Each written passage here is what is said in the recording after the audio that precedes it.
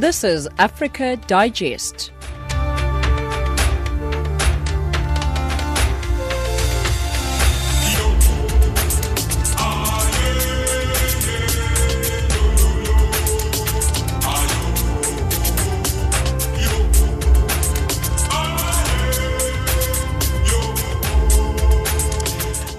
$1700 Central African Time. Good evening and welcome to Africa Digest.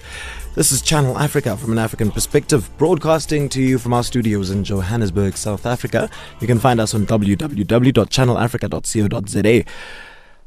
My name is Samora Magesi and I'm in studio with Onelin Tsinsi and Tracy Boomgard. Top stories on Africa Digest at this hour. The East African Trade Network strongly opposes the proposed free trade agreement. Former U.S. National Security Advisor John Bolton says he wouldn't be voting for President Trump this November. And Zambian youth warned by the president that they will be crushed should they go ahead with the planned protests today.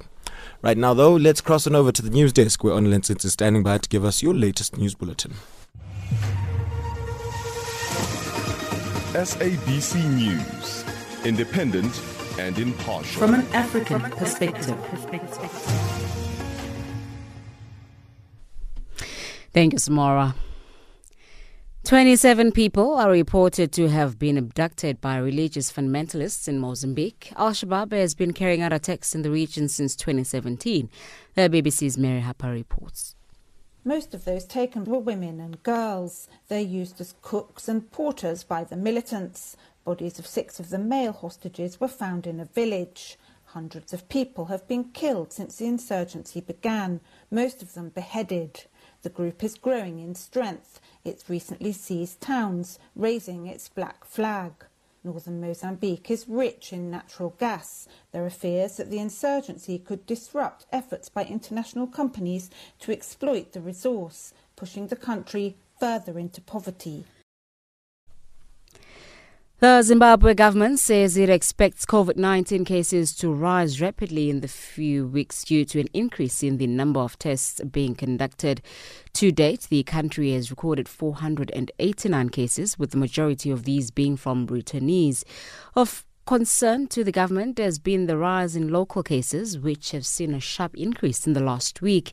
6 people have since succumbed to the virus, with the latest 2 cases being of 2 elderly women who were reported to have underlying health conditions. Chief Coordination in the Office of the President and Cabinet Dr. Agnes Maovwa alluded this increase in the rate of infections.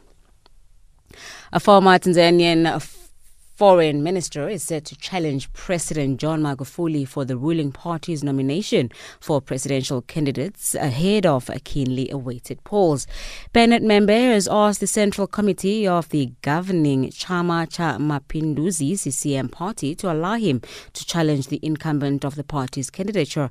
The CCM party has governed the country for more than 4 decades since independence. His announcement comes after the ruling party in February announced he had been expelled. A MOVE member has rejected, saying the party's National Executive Committee is yet to communicate that to him. South Africa's Health Minister Zweli Mkhize has warned that the infection rate of COVID-19 is going to skyrocket if people don't change their behavior to prevent the spread of the coronavirus. He again appealed to people to continue practicing COVID-19 safety measures, which include social distancing, washing of hands and wearing of masks. The minister's comments come as South Africa has nearly 2,000 deaths after another 553 fatalities in the past 24 hours, bringing the national death toll to 1,930. The infection rate is near the 100,000 mark, with 97,302 confirmed cases. Mkhize says if people don't adhere to preventative measures, the number of COVID-19 cases are going to see a sharp increase. We're talking about the 97,000 today, but in a few weeks we'll be talking about several hundreds of thousands, and that actually is because of this behavior. This is what you are seeing now. Wait for 2 weeks. You will see the impact of how the recklessness that we would have actually seen now, how it will actually translate in the numbers of more new infections that are going to be coming. The real risk is when those numbers are so huge that even our hospitals can't cope. We've managed it so well up to now. We need to really maintain the balance as we move into the next few weeks. Lastly, Afghan government officials have described last week as the deadliest in nearly 2 decades for the security forces. They say the surge in violence suggests the Taliban are not serious about a peace process. The BBC's Jill McGivering reports. In the past, the Afghan government hasn't made these casualty figures public, but the spokesman for the National Security Council, Javed Faisal, said 291 members of the security forces had been killed in the past week and accused the Taliban of carrying out more than 420 attacks. He said this suggested the Taliban's commitment to reducing violence was meaningless and that violence must end for there to be peace talks. A spokesman for the Taliban described the comments as propaganda to disrupt the peace process. Channel Africa News, I'm Onelens Inzi. SABC News, independent and impartial. From an African perspective. The East African Trade Network has strongly opposed the proposed free trade agreement between the United States and Kenyan governments. The network, comprising of civil society organizations, trade unions and farmer groups, has 6 members: Kenya, Uganda, Tanzania, South Sudan, Burundi and Rwanda. According to the network, the United States and Kenyan government's decision to be party to a trade pact with the United States at this time is extremely wrong. James Shimanyula reports. Presenting reasons for opposing the proposed United States-Kenya Trade Pact, spokesman for the East African Trade Network, EATN, Edgar Odari said, "We, members of the East African Trade Network, drawn from Kenya, Uganda, Rwanda, Burundi, South Sudan, and Tanzania, are opposed to the free trade agreement between the United States and Kenya because for our agricultural stakeholders, it is likely to bring cheap subsidized products into the region, and this will edge out the small-scale farmers who are working hard to produce their produce, and it will affect food security for the region because we will not be able to have farmers compete in the market. We think it will expose Kenya to serious trade and investment disputes." Odari said the proposed free trade agreement, FTA, will seriously undermine African integration and jeopardize the success of the Continental Free Trade Agreement, of which Kenya is party to. He flashed back to the year that the North African nation of Egypt was locked in a trade dispute with a Spanish company. In 2018, Egypt was told to pay $2 billion by the International Center for the Settlement of Investment Disputes because of a dispute with a Spanish company. These are the kind of risks that we do not want to expose Kenya, which has a small economy and cannot be able to pay that kind of money to be used towards paying a private company. This is why we are opposed to this deal. We oppose it because of regulatory chill. This basically means that countries, because of the risk of being sued by companies, refuse to regulate human rights and environmental issues because they fear they'll be sued at the International Center for Settlement of Investment Disputes. These are the reasons why we are opposed to the free trade agreement between the United States and Kenya. Faith Demonia is program coordinator for the non-governmental organization known as the Southern and Eastern Africa Trade Information and Negotiations Institute, CIATINE. The institute is part of East African Trade Network. Lumonia explains why the organization is concerned by the proposed United States-Kenya Trade Pact. Kenya is part of the EAC common market. We are concerned that if Kenya decides to pursue this particular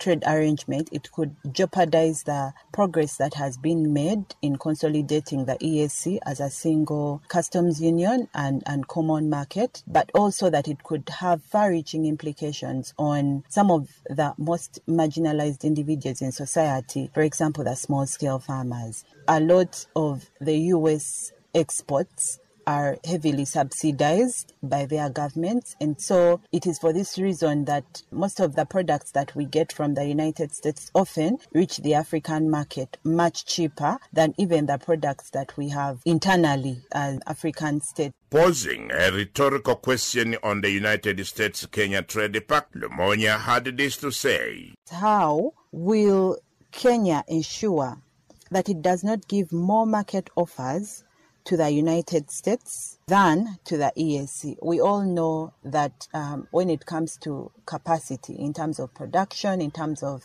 meeting quality standards, the US has a higher capacity. And so the possibility of loss of market opportunity by all the EAC partner states in the Kenya market is high. Countries like Uganda, like Rwanda, trade a lot with Kenya in terms of imports, but also in terms of exports. And in terms of imports, the fear is that a lot of cheap products from the U.S. will eventually get into these other partner states and thereby affect production capacity. That was Faith Lumonia, Program Coordinator for a non-governmental organization known as the Southern and Eastern Africa Trade Information and Negotiations Institute, CIATINI. In conclusion, the following points expounded by Odari and Lumonia should be borne in mind. Kenya has been an exporter to the United States under the African Growth and Opportunity Act, AGOA, which expires in 2025 and has a possibility of renewal by the U.S. Congress, which has the sole mandate to do that. This, therefore, Odari and Lumonia say, beats the purpose of a freshly negotiated free trade agreement again with the United States. Odari and Lumonia contend that Kenya has not fully utilized the preferential scheme under AGOA, and it beats logic how it will gain under the proposed free trade area.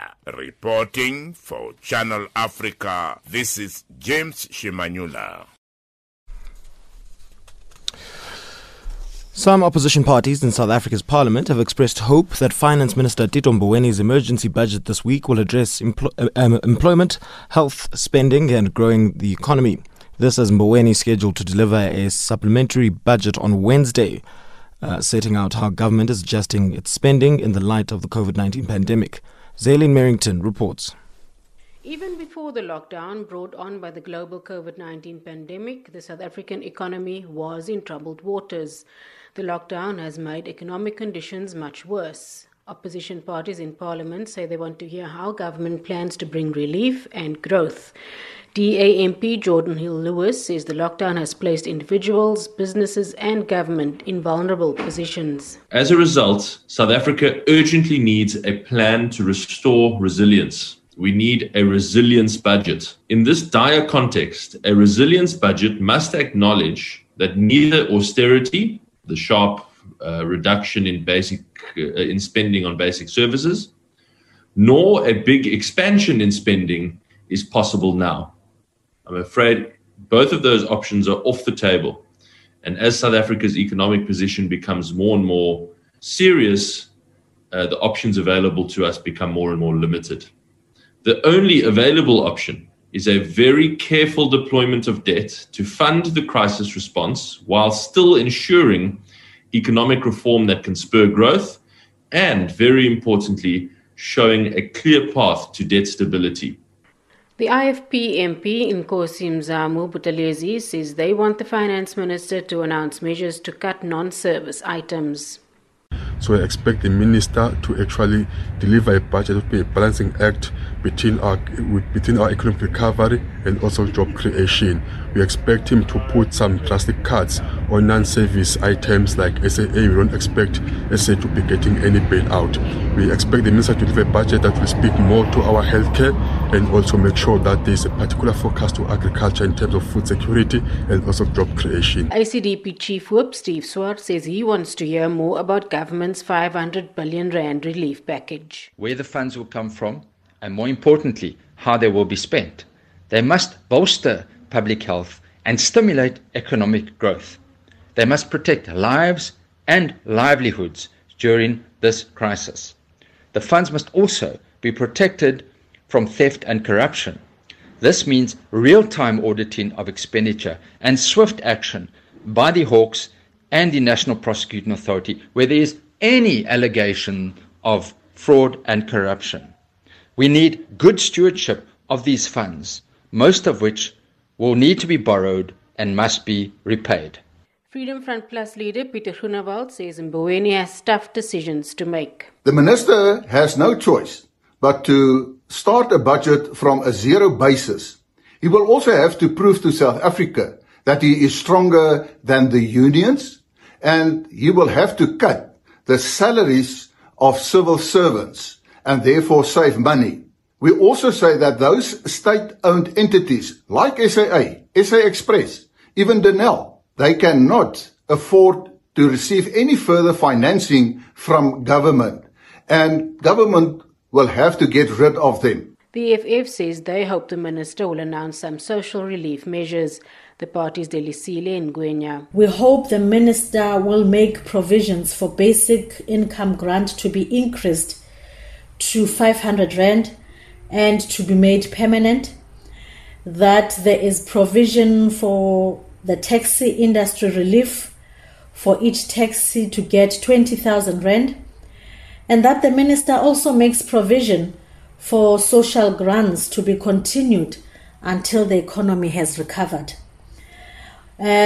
Most importantly, though, we want to see decisive intervention in state-owned companies to ensure that we avoid liquidation and that workers are paid. And that report was by Zaylene Merrington. They have been warned by the president of Zambia that they will be crushed should they go ahead with the planned protest today. But the determined Zambian youths have vowed to go ahead with the planned protests, putting up demands that the government respect human rights and freedom of expression and offer employment for the young people, among others. Arthur Davis Sikopo now gives us an insight on this matter from Lusaka. They have been warned by the president of Zambia that they will be crushed should they go ahead with the planned protest on 22nd June 2020. But they seem not to fear being crushed by the mercenaries of the president. These are young Zambians who feel human rights are being abused, rule of law not being respected, the constitution being set aside, right of expression trumped on by those in power, access to proper health being at risk, among others. Muleta Kapatiso, a human rights defender and lawyer, is among the youths that today have put their lives at risk from the state, its machinery, and the party in power, the Patriotic Front, as he and his colleagues have decided to go ahead with the planned protest. He says the protest is being done in accordance with the law and other provisions enshrined in human rights, especially that they notify the police as demanded by the law. But we don't want wrongdoing to go unquestioned. We want to question wrongdoing without intimidation from those that we elect and put into power. That's what the protest is about. It's about upholding human dignity in this country. Republican President Edgar Lungu, few weeks ago, instructed security wings to crush the protesters should they go ahead with the protest.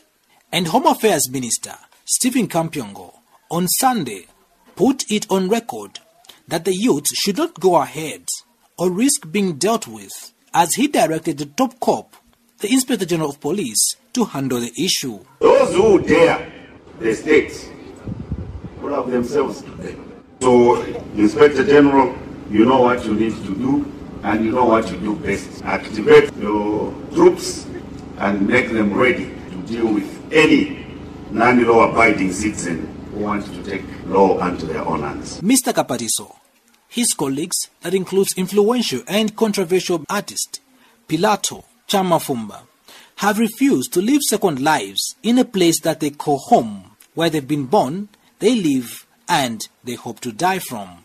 So we are not children, and that's why we're not afraid, because this is our country, and we stand strong. The protest is tagged at 2 p.m. local time at a yet-to-be-revealed location in Lusaka, and by morning, police and other security wings were around the capital trying to locate the determined young protesters. John Sangwa, a renowned constitutional lawyer, says every person has a right to express themselves, provided that they do not break the law, and the young people have the right to demonstrate and make their demands known without any hindrance. For people to come together to advance a particular cause, nobody again can stop people from doing that. Okay, of course you do it within the law. It is a right. Nobody can stop this. And what you're seeing is basically government dabbling in lawlessness.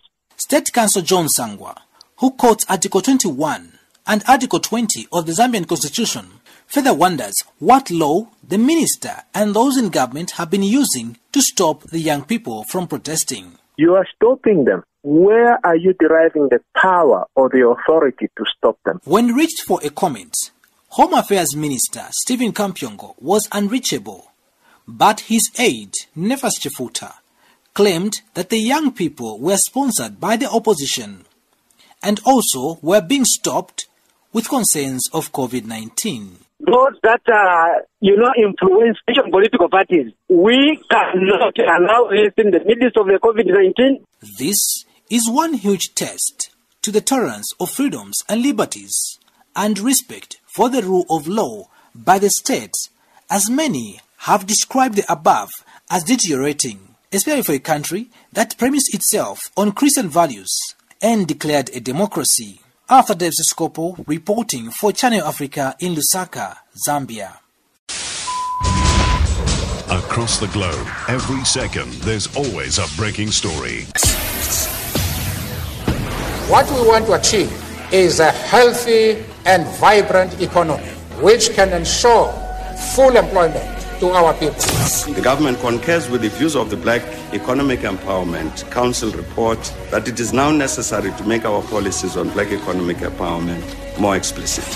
Last May, I asked constituencies at NEDLEC to discuss youth employment incentives. I'm pleased that discussions have been concluded and that agreement has been reached on key principles. We are on an ambitious drive to industrialize, to attract investment, and to create more jobs for the youth of our country. They don't have jobs. I've tried looking for a job for a year and a half now. The challenges were experience and the level of education which I have.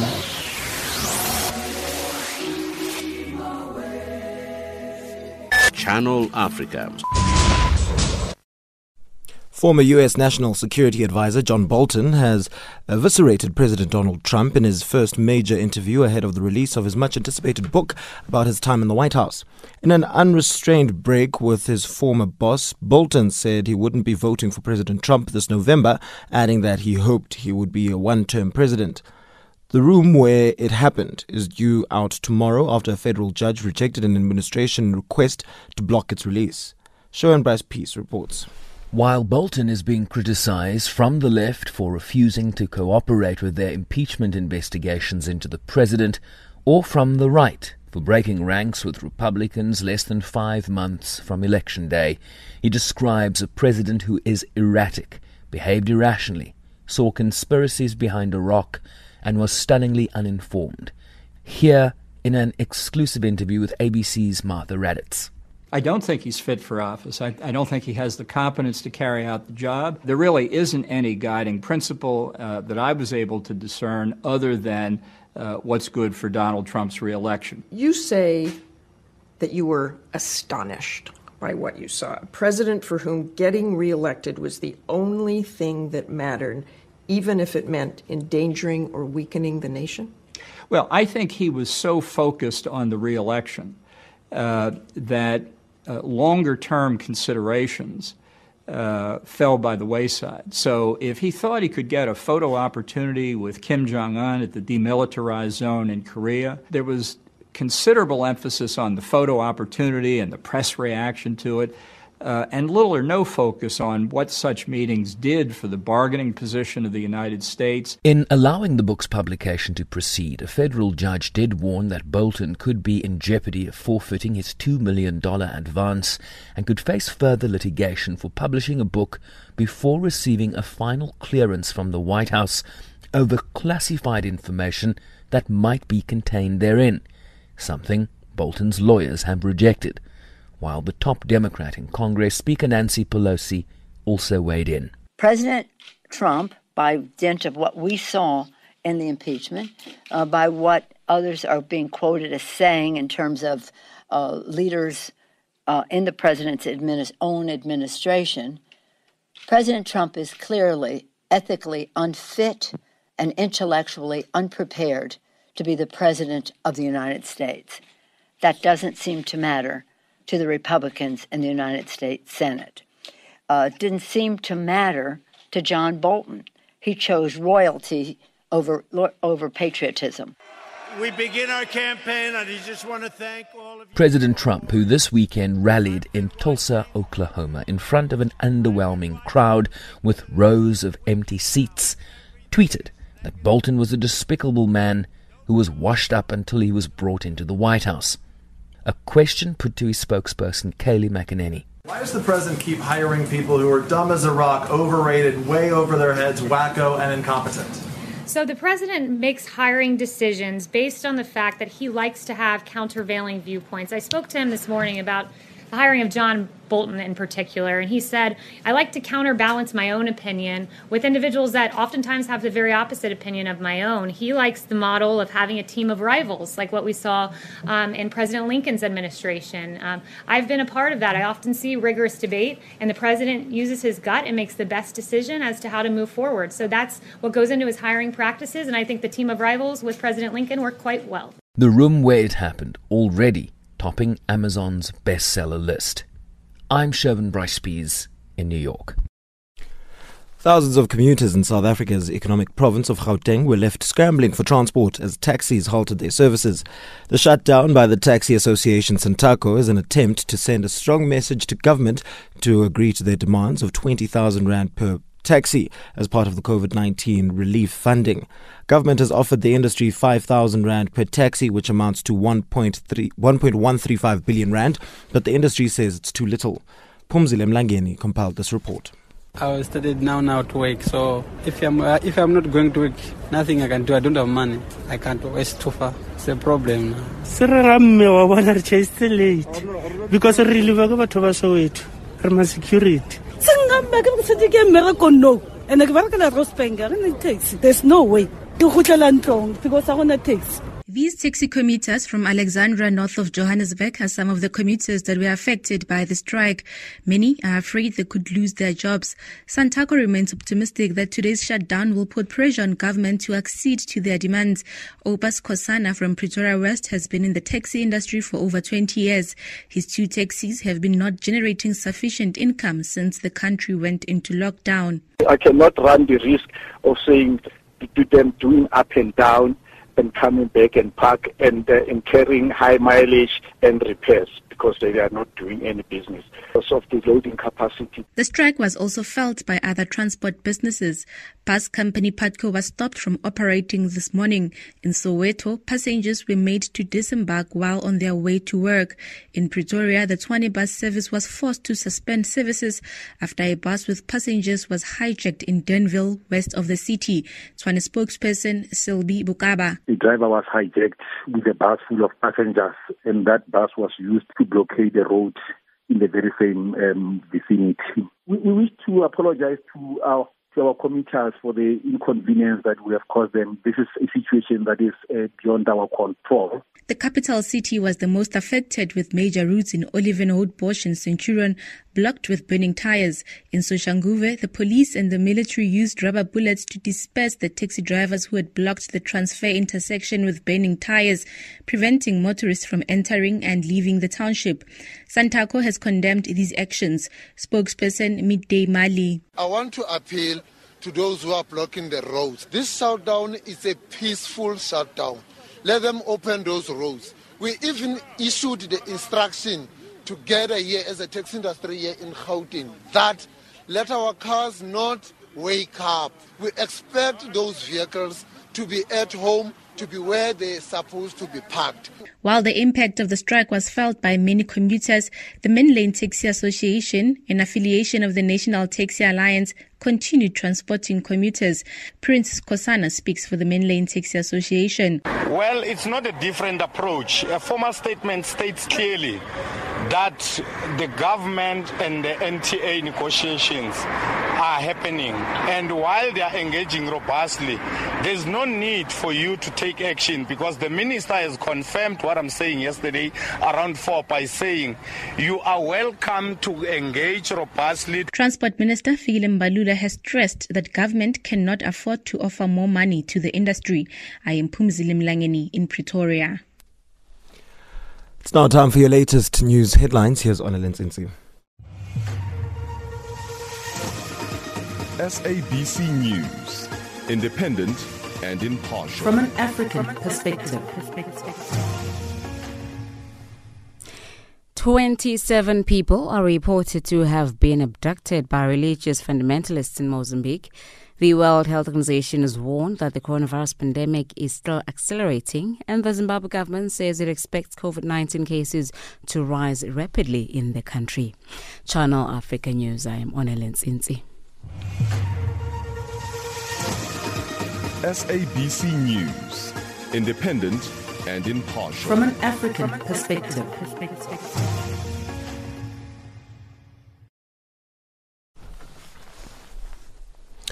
Moving on right now. The past 2 months of South Africa's national lockdown and measures implemented to counteract the spread of COVID-19 have brought about a new reality for society. Priorities have shifted, and the importance of one's residential location in light of the global pandemic, particularly for those seeking retirement homes, has become paramount.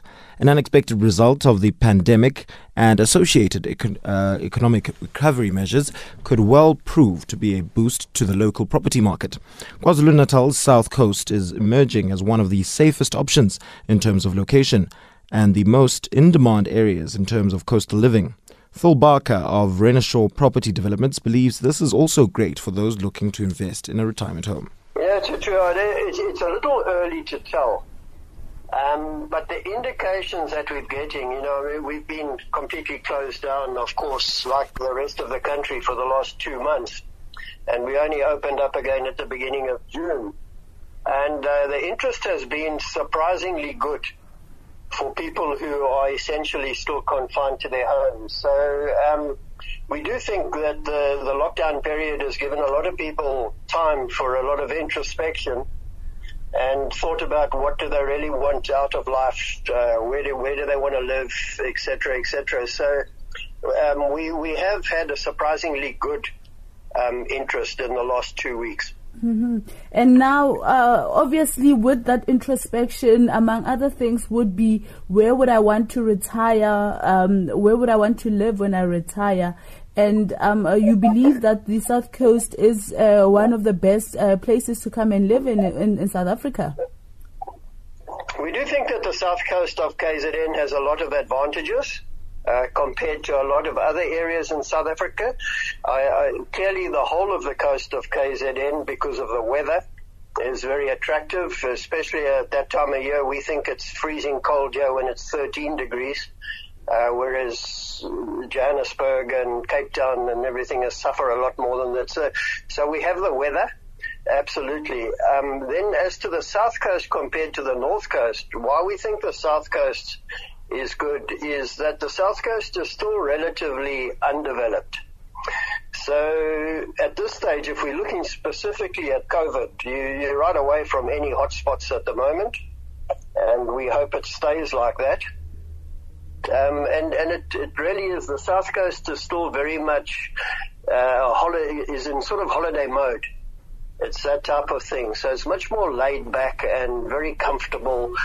There's still a lot of coastal forest around. So people who retire and need things to do, there's plenty of walks and nature trails and bird watching and all the rest of the stuff that keeps people busy once they finish their jobs. So definitely we would recommend the South Coast, absolutely. And in terms of affordability, would you say it's still relatively affordable in comparison with other places like Cape Town, like Johannesburg? The South Coast is exceptionally affordable if we're going to compare with Cape Town and Johannesburg, yes. Our comparison really is with the North Coast of KZN, which is a very, very popular retirement destination. And our prices at the moment sit at about 60 to 70% of the pricing if you look at a price per square meter of the North Coast. So from that point of view, you're looking at a slightly different market, and we believe it's affordable. However, it still is a premium product. So we're not giving a less than premium product for the same price per square meter. Yeah, it's affordable. Now, in terms of the advantages, some of the advantages of one wanting moving there for their retirement, just give us one of the 8 or 3 of the 8 reasons for a person to come and live there when they retire. The South Coast specifically, because exactly what we were just talking about in terms of affordability. So you've got the value for money. We've got award-winning construction. If we're looking specifically now at Renishaw Hills, which is just one of our developments, it's the first of our developments. If we're looking specifically at Renishaw Hills, then we've got the award-winning construction. We've won the award 3 years in a row for the best constructed buildings in a certain category with the Master Builders Association. We've got high-end services, quality facilities, etc. And the pricing, as I say, at 60 to 70% of our competitors, the value for money is great. The next thing that we think is a good idea as to why to look at the South Coast is we consider it a natural retreat. Renishaw Hills is within a large conservation area, and we are using that to our advantage in terms of the architectural design of the units, being very much natural views, natural lighting, with all the walking trails through the indigenous forest. It's very quiet. There's no traffic. So a natural retreat compared to an urban type area. The third one, just to pick them out of the 8, is we also offer, which is not really usual in retirement villages, but it is changing this way. It's a worldwide trend. Is a big thing when you're choosing a retirement village is healthcare, to make sure that there's care there for the people as they age within the village. And we focus specifically on home-based care. So we have a small care center, as do most of the villages have a large care center. We have a small care center, but then we partner with a company that specializes in home-based care. So we have medical personnel on site, but they supervise carers that go into the home. So we have found, after much research, that the generation that's retiring now, the baby boomer generation, rather than the previous silent generation, are much more vocal on what they want in terms of lifestyle after they have retired. And one of them is they don't want to be confined to a hospital type situation. So home-based care is a big one for us as well. And that was Phil Barker of Renishaw Property Developments, and he was on the line to Tutongobeni. The global outbreak of COVID-19 has taught us many things, but one of the biggest lessons learned is the importance of preparing and saving for the future. For some people, this means putting money away on a regular basis into an interest-paying savings account, while for others, it means investing in the financial markets. If you're new to the investing world, you might find all the choice quite daunting. To discuss this and some of these steps on how to start investing, we're joined on the line by Kondi Ngosi, South Africa country head at Global Asset Manager Schroders. Kondi, thank you very much for joining us. Thanks for having me, Samora. Now, what is the general attitude of many young people towards saving? Well, I think it varies. What you find generally with young people, and I was young once myself, Samora, so I speak from experience, is that you tend to think you've got a lot of time ahead of you. So, this saving and putting money away is probably something you can hold off. However, I think what young people fail to necessarily realize is that very thing, time, is probably your best friend when it comes to saving and, shall we say, building wealth. And why is it so important for the youth to start saving at an early age? Well, again, back to that point around time.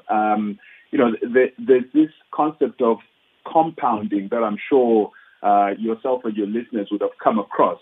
Essentially, what it means is that if you put some money away and that money grows over time, if you leave it invested, you've got now a bigger base off of which your investments can grow. So compounding essentially is growth on the growth that you've already experienced. And that is an extremely powerful force. If you allow me, I just ran some numbers. If you assume that if you were to put away 250 rand a month over a 10-year period or over a 20-year period, the amount of money you would have at the end of 10 years would be in the ballpark of about 64,000 rand, and that's money invested in shares.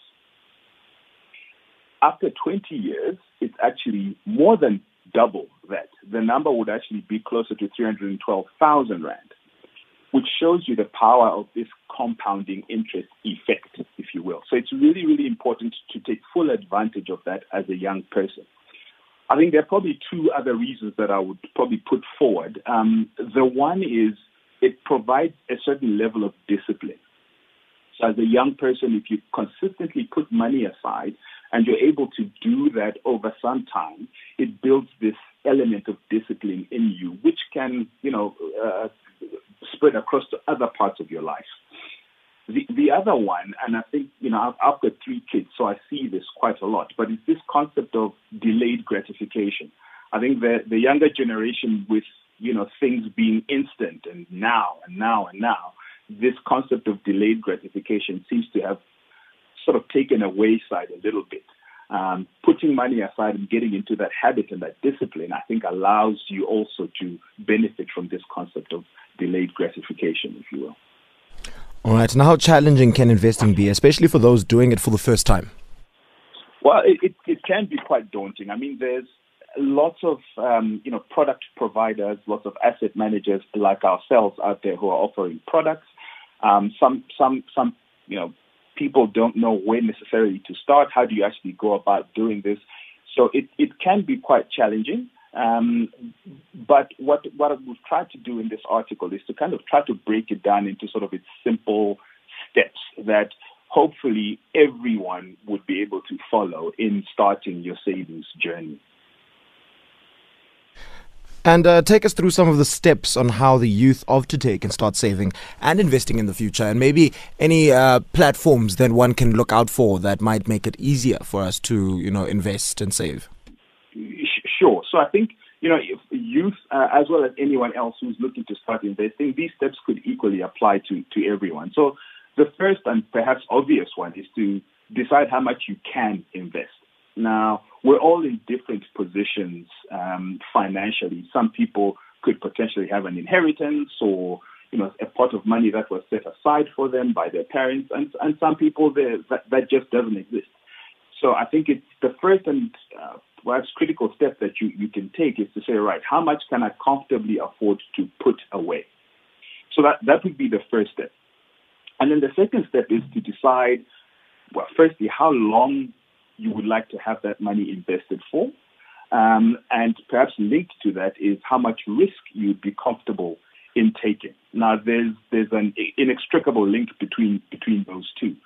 The longer you can have your money put away, the more you can afford to take on a little bit more risk. So, for example, investing in shares, while you are exposing yourself to a little bit to more risk, you're also exposing yourself to the potential of generating more money in time. And there's a lot of research out there that shows that the longer you actually invested in, for example, shares, the lower the chances are of you actually losing money in time, regardless of what's happening in markets. Step 3 would then be to decide how exactly you're going to invest. Now, if you happen to be working, there's a strong chance that you've got a company-sponsored pension fund of sorts where you're already putting money. So an easy step, if you wanted to invest some more, is to potentially just increase the contribution rate to your company pension fund. If you don't have that available, then there's a number of other avenues that you can follow. I'm sure your listeners would have heard of the concept of a unit trust. So this is essentially where you've got an asset manager, much similar to ourselves, that run a portfolio of investments on the behalf of the various investors. Within South Africa, you've also got this I'm going to call it an investment vehicle called a tax-free savings account. And it does exactly what the name suggests. Essentially, you're able to put your money away, and that money can grow without any taxes on the growth in the value of the assets, as well as any interest or dividends that come off of that.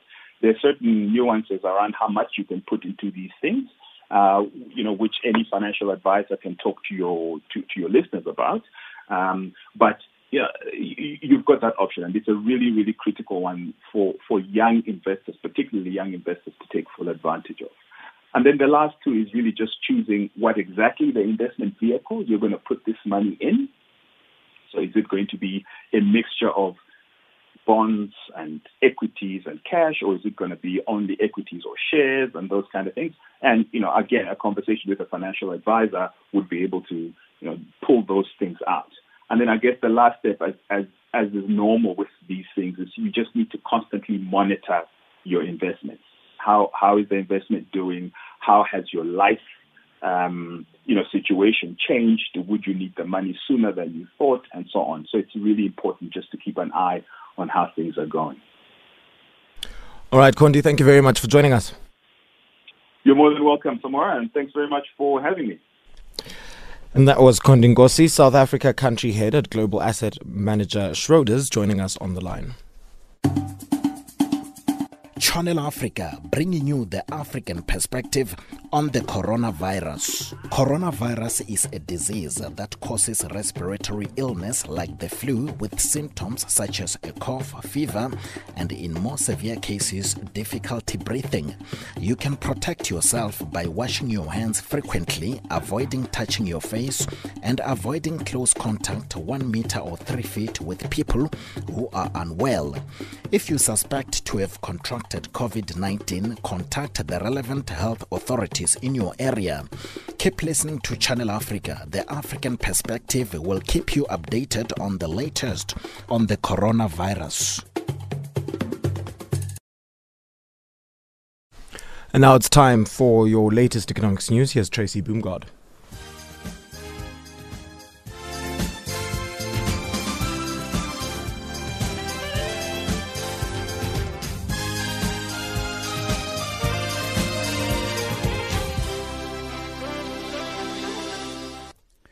Thank you. China has announced it will cancel the debt of some African countries in an attempt to cushion the impact of COVID-19 on China-Africa cooperation.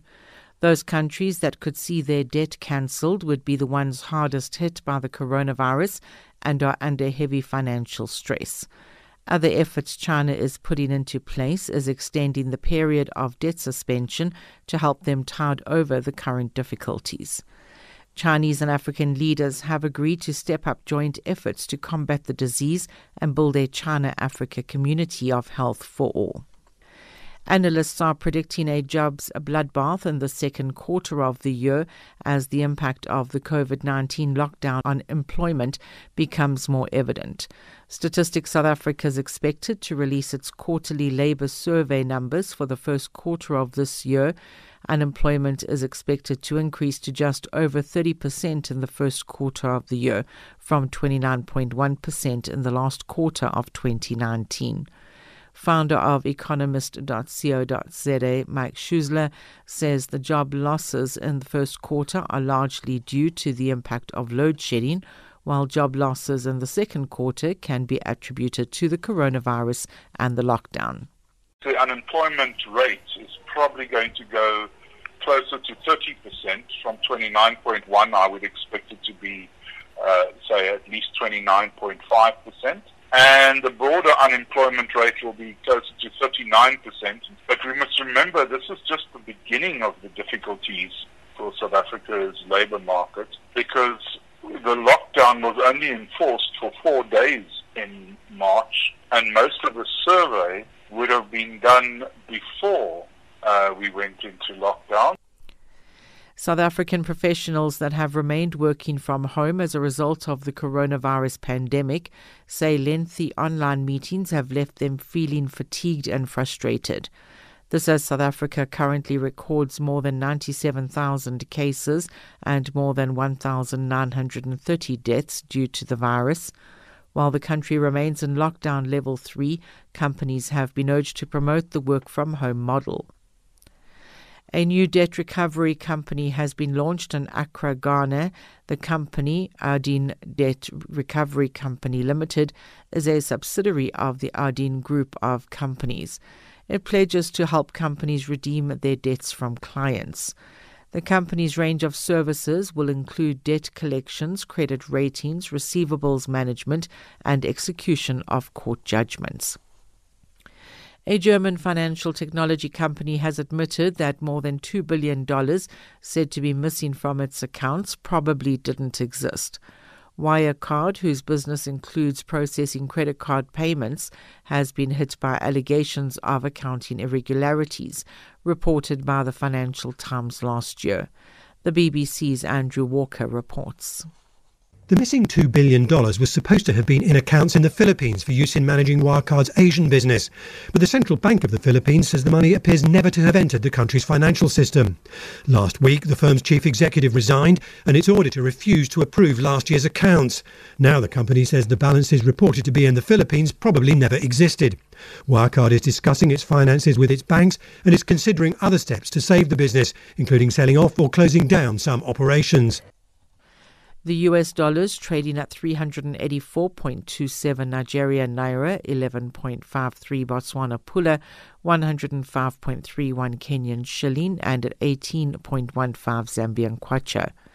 In BRICS currencies, $1 US is trading at 5.31 Brazilian real, 69.39 Russian ruble, 75.91 Indian rupee, 7.07 Chinese yuan, and at 17.30 South African rand. The US dollar is also trading at 80 pence to the British pound and 89 cents to the euro. Gold is trading at $1,747, platinum at $817 per ounce, and the price of Brent crude oil is $42.25 a barrel. For Channel Africa News, I'm Tracy Bumgard.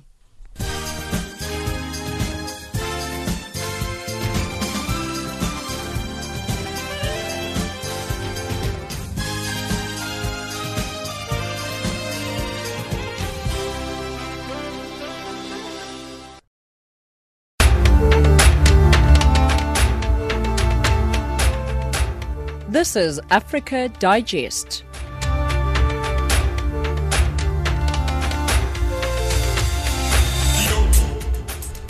And that wraps up Africa Digest for this hour. Be sure to join us again from 1900 hours Central African Time for more news from an African perspective. But in the meantime, should you want to get in contact with us, be sure to send us an email to info@channelafrica.co.za. Follow us on Twitter at Channel Africa 1 or Facebook. You'll find us on Channel Africa. Or you can WhatsApp us +27 76300 3327. Taking us to the top of the hour is Viva by Zonke Tikana. We'll see you later.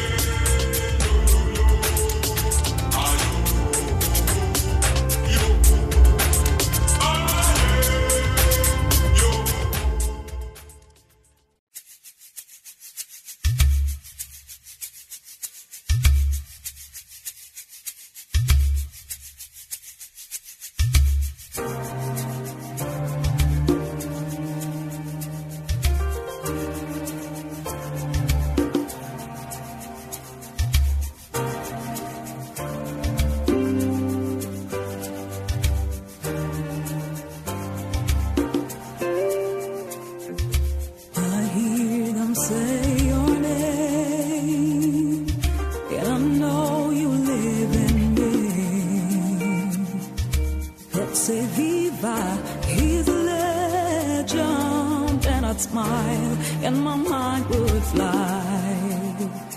Every day of my life watching you. This is Nagal, Nibubona Mobele Bak, Dinjana Jangway, Viva, you are a legend.